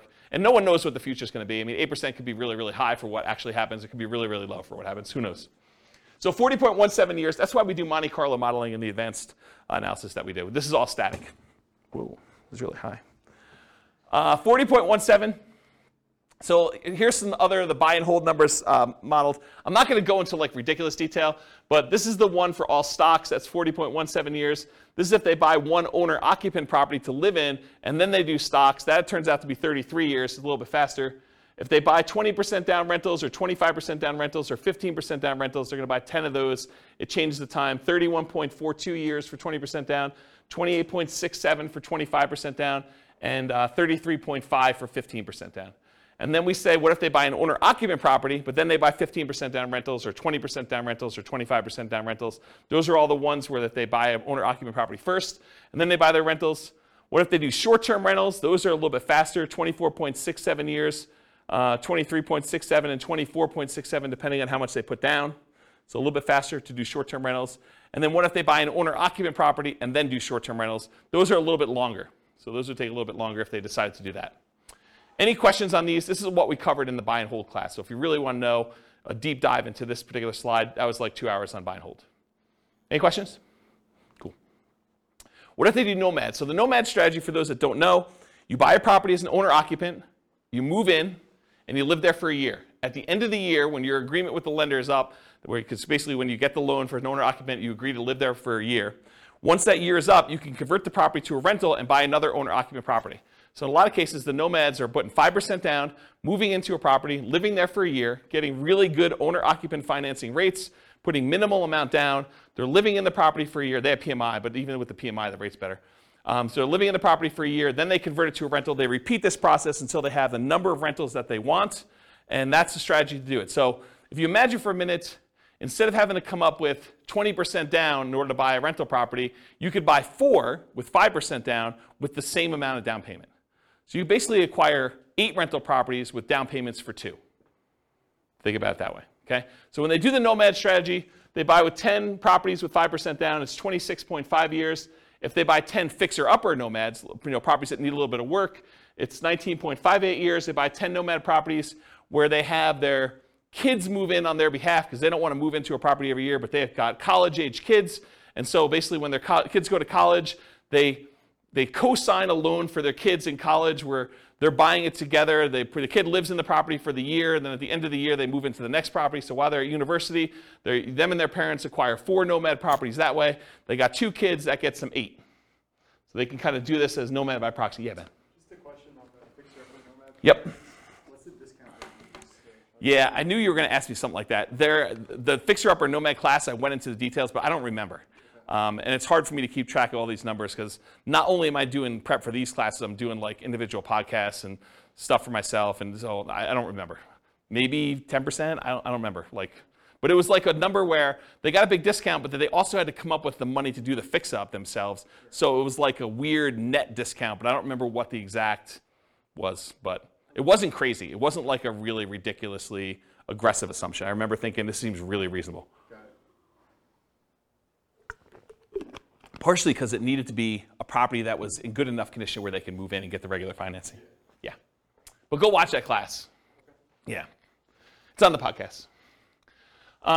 So we did that. We did nomad with short-term rentals. So they basically move into a property, live there for a year, and then when they move out, they do short-term rentals with it instead of doing long-term leases. And that takes 12.67 years.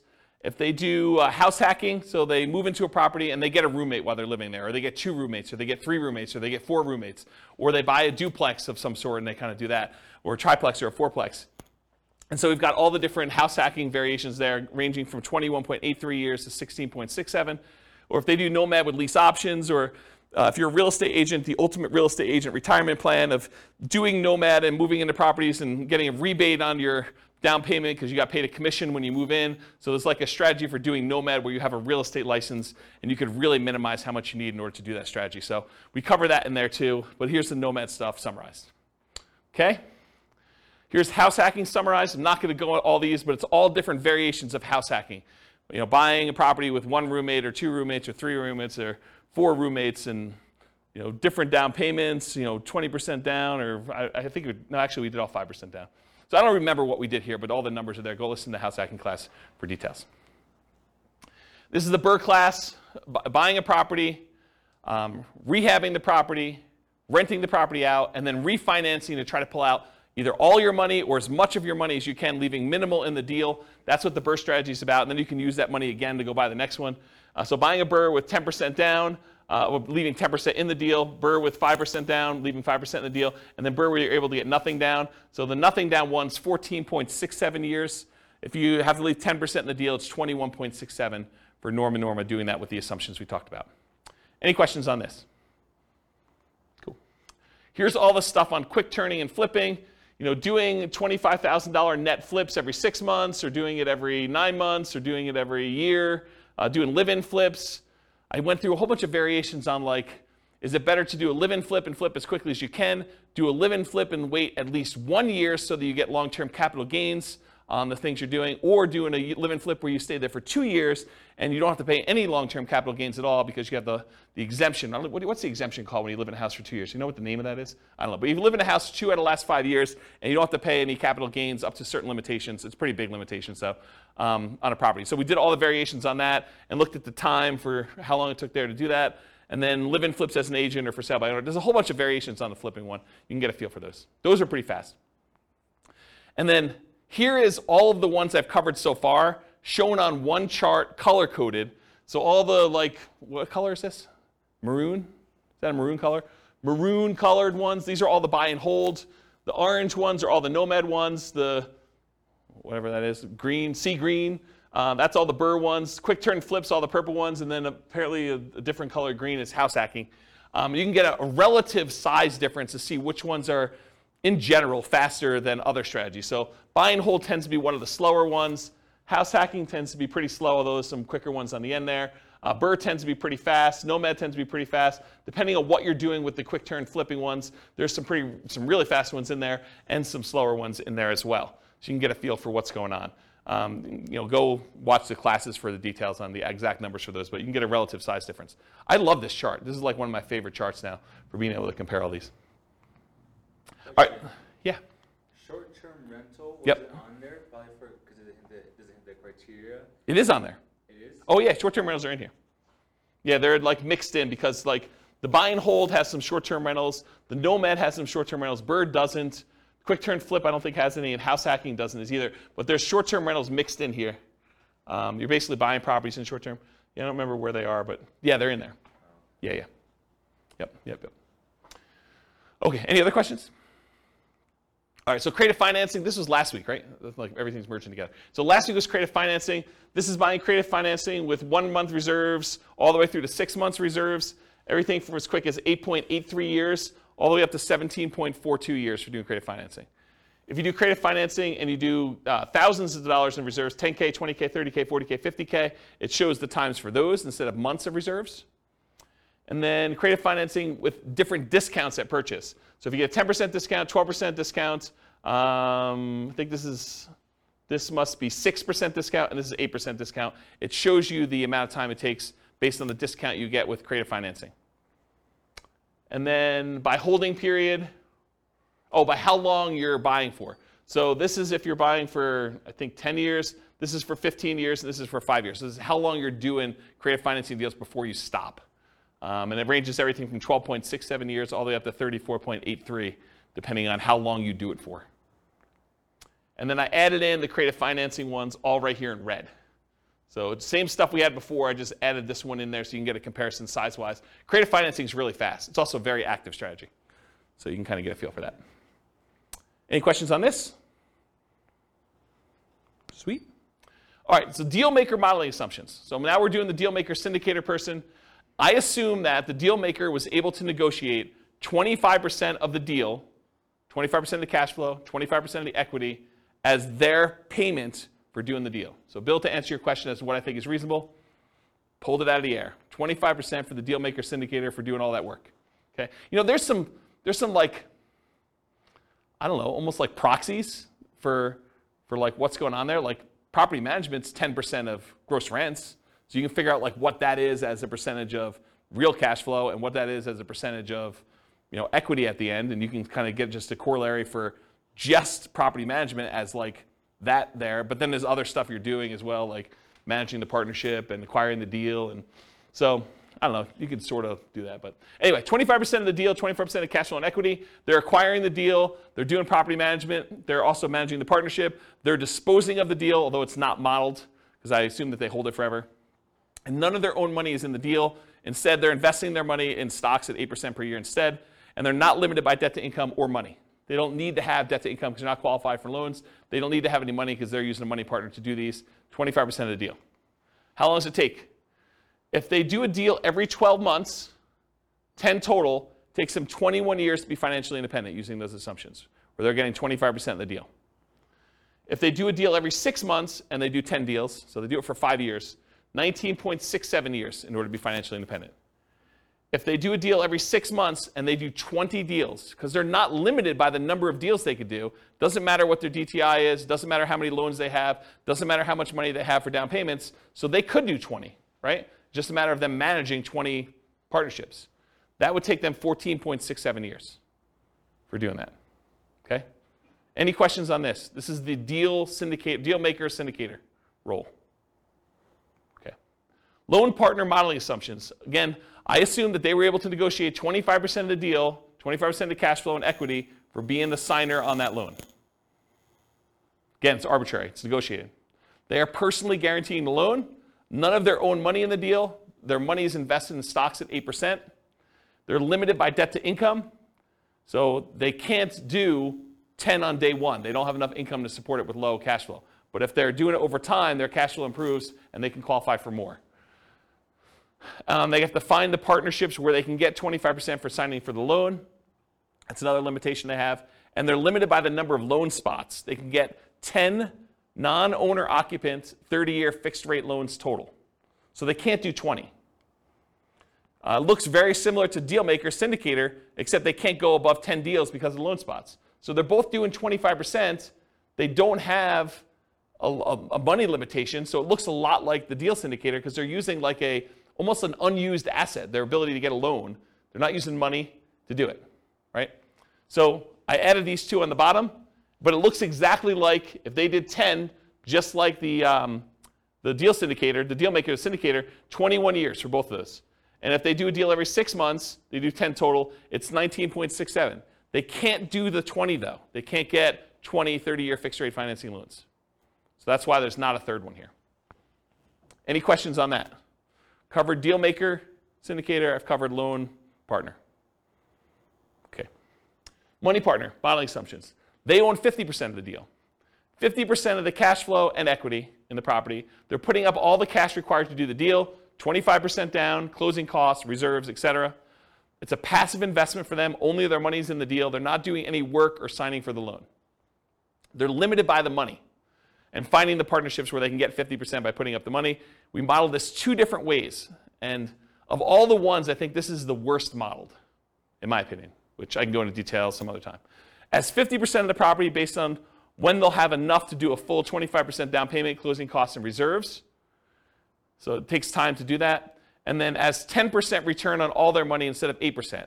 So you could look at this, someone decides to do a money partner, and instead of actually modeling it as I own part of this property and I'm looking at cash flow, what if we just said, because you've got POPs in there and everything else, maybe you're able to overall get a 10% overall return on your money.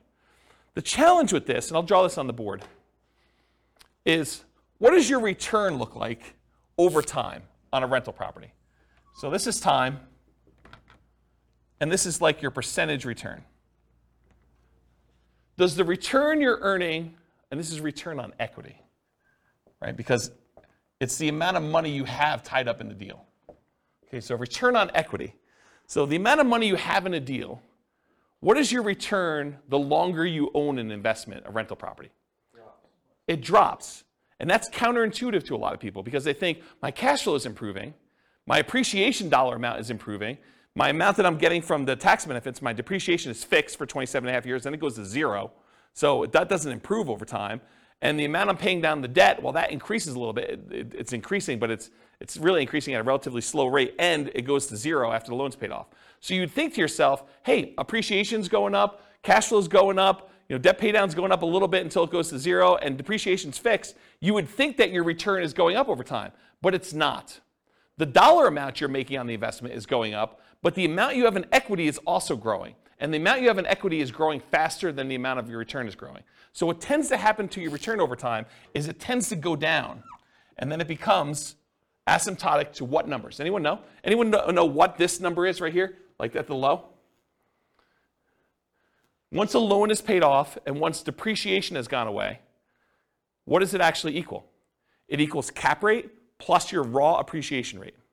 So it's whatever the cap rate is in the property, which is your return and cash flow of a property that doesn't have a loan, plus whatever your raw appreciation number is. So if properties are going up 3% a year and your cap rate's 5%, this is 8%. So your return approaches whatever your cap rate plus your appreciation number is at the bottom here. And it starts off really high. Your return on the equity you have starts off at the highest it is. And then your return goes down over time. So the longer you hold your investment, the lower the return you're getting on that investment is. It's counterintuitive to a lot of people, which is why some people will argue that whenever your overall return on equity drops below a certain threshold, some people might use 10% as an arbitrary threshold, they will either do a cash out refinance to raise up their rate again, minimize the amount they have back in the deal, or they'll sell the property and re-leverage up. Does that make sense? So you could go and say, as a strategy, hey, whenever my return on equity drops below X, then go ahead and sell the property, redeploy it as 2 different down payments or 3 different down payments or however many you can do with how much is in there, and then reboost the return you're getting on the assets you have. Does that make sense, everybody? Okay. Any questions on this? Pretty cool, right? So I was telling you this because when I kind of bumped their return up to 10%, you're like, why'd you use 10%? Well, because I think rental properties, especially leveraged rental properties, can beat a 8% return, right? Typically. Although in this case they only own half, but it could beat a 8% return from the stock market, in most cases leveraged. But over time though, this goes pretty low. You know, if you really only have 5% cap rate properties and a 3% appreciation rate, it really literally is going to 8%. And if you're a money partner and you own half of this property, you're getting 4 on your money. So you'll probably want to get out of this deal at some point or refinance out and have less in the deal so that your return on the money you have invested is higher. So I used 10 because I picked it. I went and I actually looked at the average for the first, I think, 10 years, and it was higher than that, but not much. But you can go look at those numbers on there. Okay? So I'm going to model it 2 ways. I'm going to model it where they own 50% of the rental, but they put down the whole down payment. I'm going to model it where they put 10% return on all their money. So instead of the stock market money that they were earning 8%, I'm just going to say it's earning 10. And we'll look at the difference between those two. So these are the two. If they own 50% of the properties, it takes 46.8 years, 46.08 years. If they get 10% return on their money instead of 8%, it's 33.17 years. So pretty slow compared to the other strategies. Okay? Any questions on Money Partner? So I just added in the partnerships over here so you could see relative sizes, sort of in the middle. I mean, it's not like, you know, creative financing low or, you know, even some of the flip type low, but, you know, it's on par with a lot of the nomad strategies. You know, a little faster, a little slower, depending on which one you're comparing it to. It's definitely faster than buy and hold, faster than house hacking. To kind of give you a feel, relative sizes. Is that helpful? Okay. So in conclusion, the assumptions you use for modeling matter a lot. You know, if we change what you're doing in as your role as a partner, if we change, you know, the number or frequency that you buy, if we go from buying 10 to 20 or buying only 5, or the size of the deal that you do, how big of a discount you get if you're getting discount on deals, or what your profit is on a deal, or what your cash flow is on a deal, what the market conditions are, you know, what we use for appreciation rate or rent appreciation rate, or the price of the properties even, interest rates, you know, we get lower interest rate, higher interest rate, rents on the property, vacancy, maintenance, property management, taxes, insurance. All of these assumptions matter, and they're going to matter a lot. It's going to impact what you do. Also your stock market rate of return, or what you're investing in and what its risk profile is. And then what you set your target monthly income in retirement is, both your minimum and ideal. If you have a higher number, it may take you a lot longer or a lot shorter, depending on what you do. And then what you use for your safe withdrawal rate, what you believe is a reasonable safe withdrawal rate to use there. And then the strategies that work best in your market may differ. So maybe it's better to buy and hold, or short-term rentals, or house hacking, or creative financing in your market because it's different, right? So it could be better or worse depending on that. You got to do the math for your own situation. And then because I'm trying to do this recordings for all the different cities in the US, if you go to realestatefinancialplanner.com/model rather, for realestatefinancialplanner.com/model, I'm trying to do, it's not done yet, but all of these scenarios for all the different classes for every city using their city's prices and taxes and insurance and rents and everything else, so that you can go say, I'm going to copy this one because it's closest to where I live and it's most similar, and then I'll just change some of the assumptions for what's going on, so you can just change whatever you want to do for you. Any final questions? Because that's all I got. Yeah, Bill. So how do the partners benefit from depreciation? Is it just the percentage of ownership? Is it passed? I guess that's a tax question. Yeah, that's a tax question. So the question was, how does the partners benefit depreciation? I don't do my own taxes. I have a CPA do it. But my understanding is that it's based on your ownership percentage. But I'm not 100% sure because I don't do that. And honestly, I was making too much money to take the depreciation benefit for many, many years. And this is probably the first year where I didn't. Okay. So I don't even know. I don't look at my taxes, honestly. It's unfortunate. But I guess you could add that into the model. I mean, it wouldn't be a mess, but for the... We do take that into account. Oh, okay. Yeah, we do model it. So you do get the depreciation benefit based on your ownership share. Okay. That's how I do model it. Yeah, but it's a relatively small number. Yeah. I mean, yeah. Yep. Any other questions? Is that helpful? Kind of a crazy class. Now you see the format right now. If you've been to other ones we've done, it's like same format, but you now get to see it from different strategies, perspectives. Okay. No final questions? Question. Yeah, question.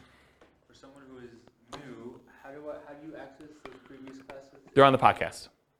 Okay. Yep, they're on the podcast. Remember that city podcast one I was telling you about? Yep. So go look and click on a link for a podcast. All right, cool. Any other questions? Sweet, guys. Thanks for coming. I do appreciate it. I will talk to you all soon.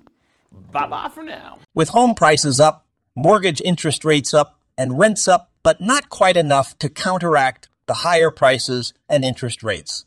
Cash flow on rental properties in Wichita is harder than ever. Book a call with the Real Estate Financial Planner to apply our proprietary 88 strategies to improve cash flow on your rentals. See the show notes for a link to schedule your call and improve your cash flow today. If you're a real estate agent, lender, or professional in Wichita that wants to help our real estate investor listeners, consider reaching out to learn about collaboration opportunities with this podcast. We'd love to add more value to our listeners by having you assist our investors buy, sell, and finance their real estate investments. See the show notes to schedule a call to discuss collaboration opportunities.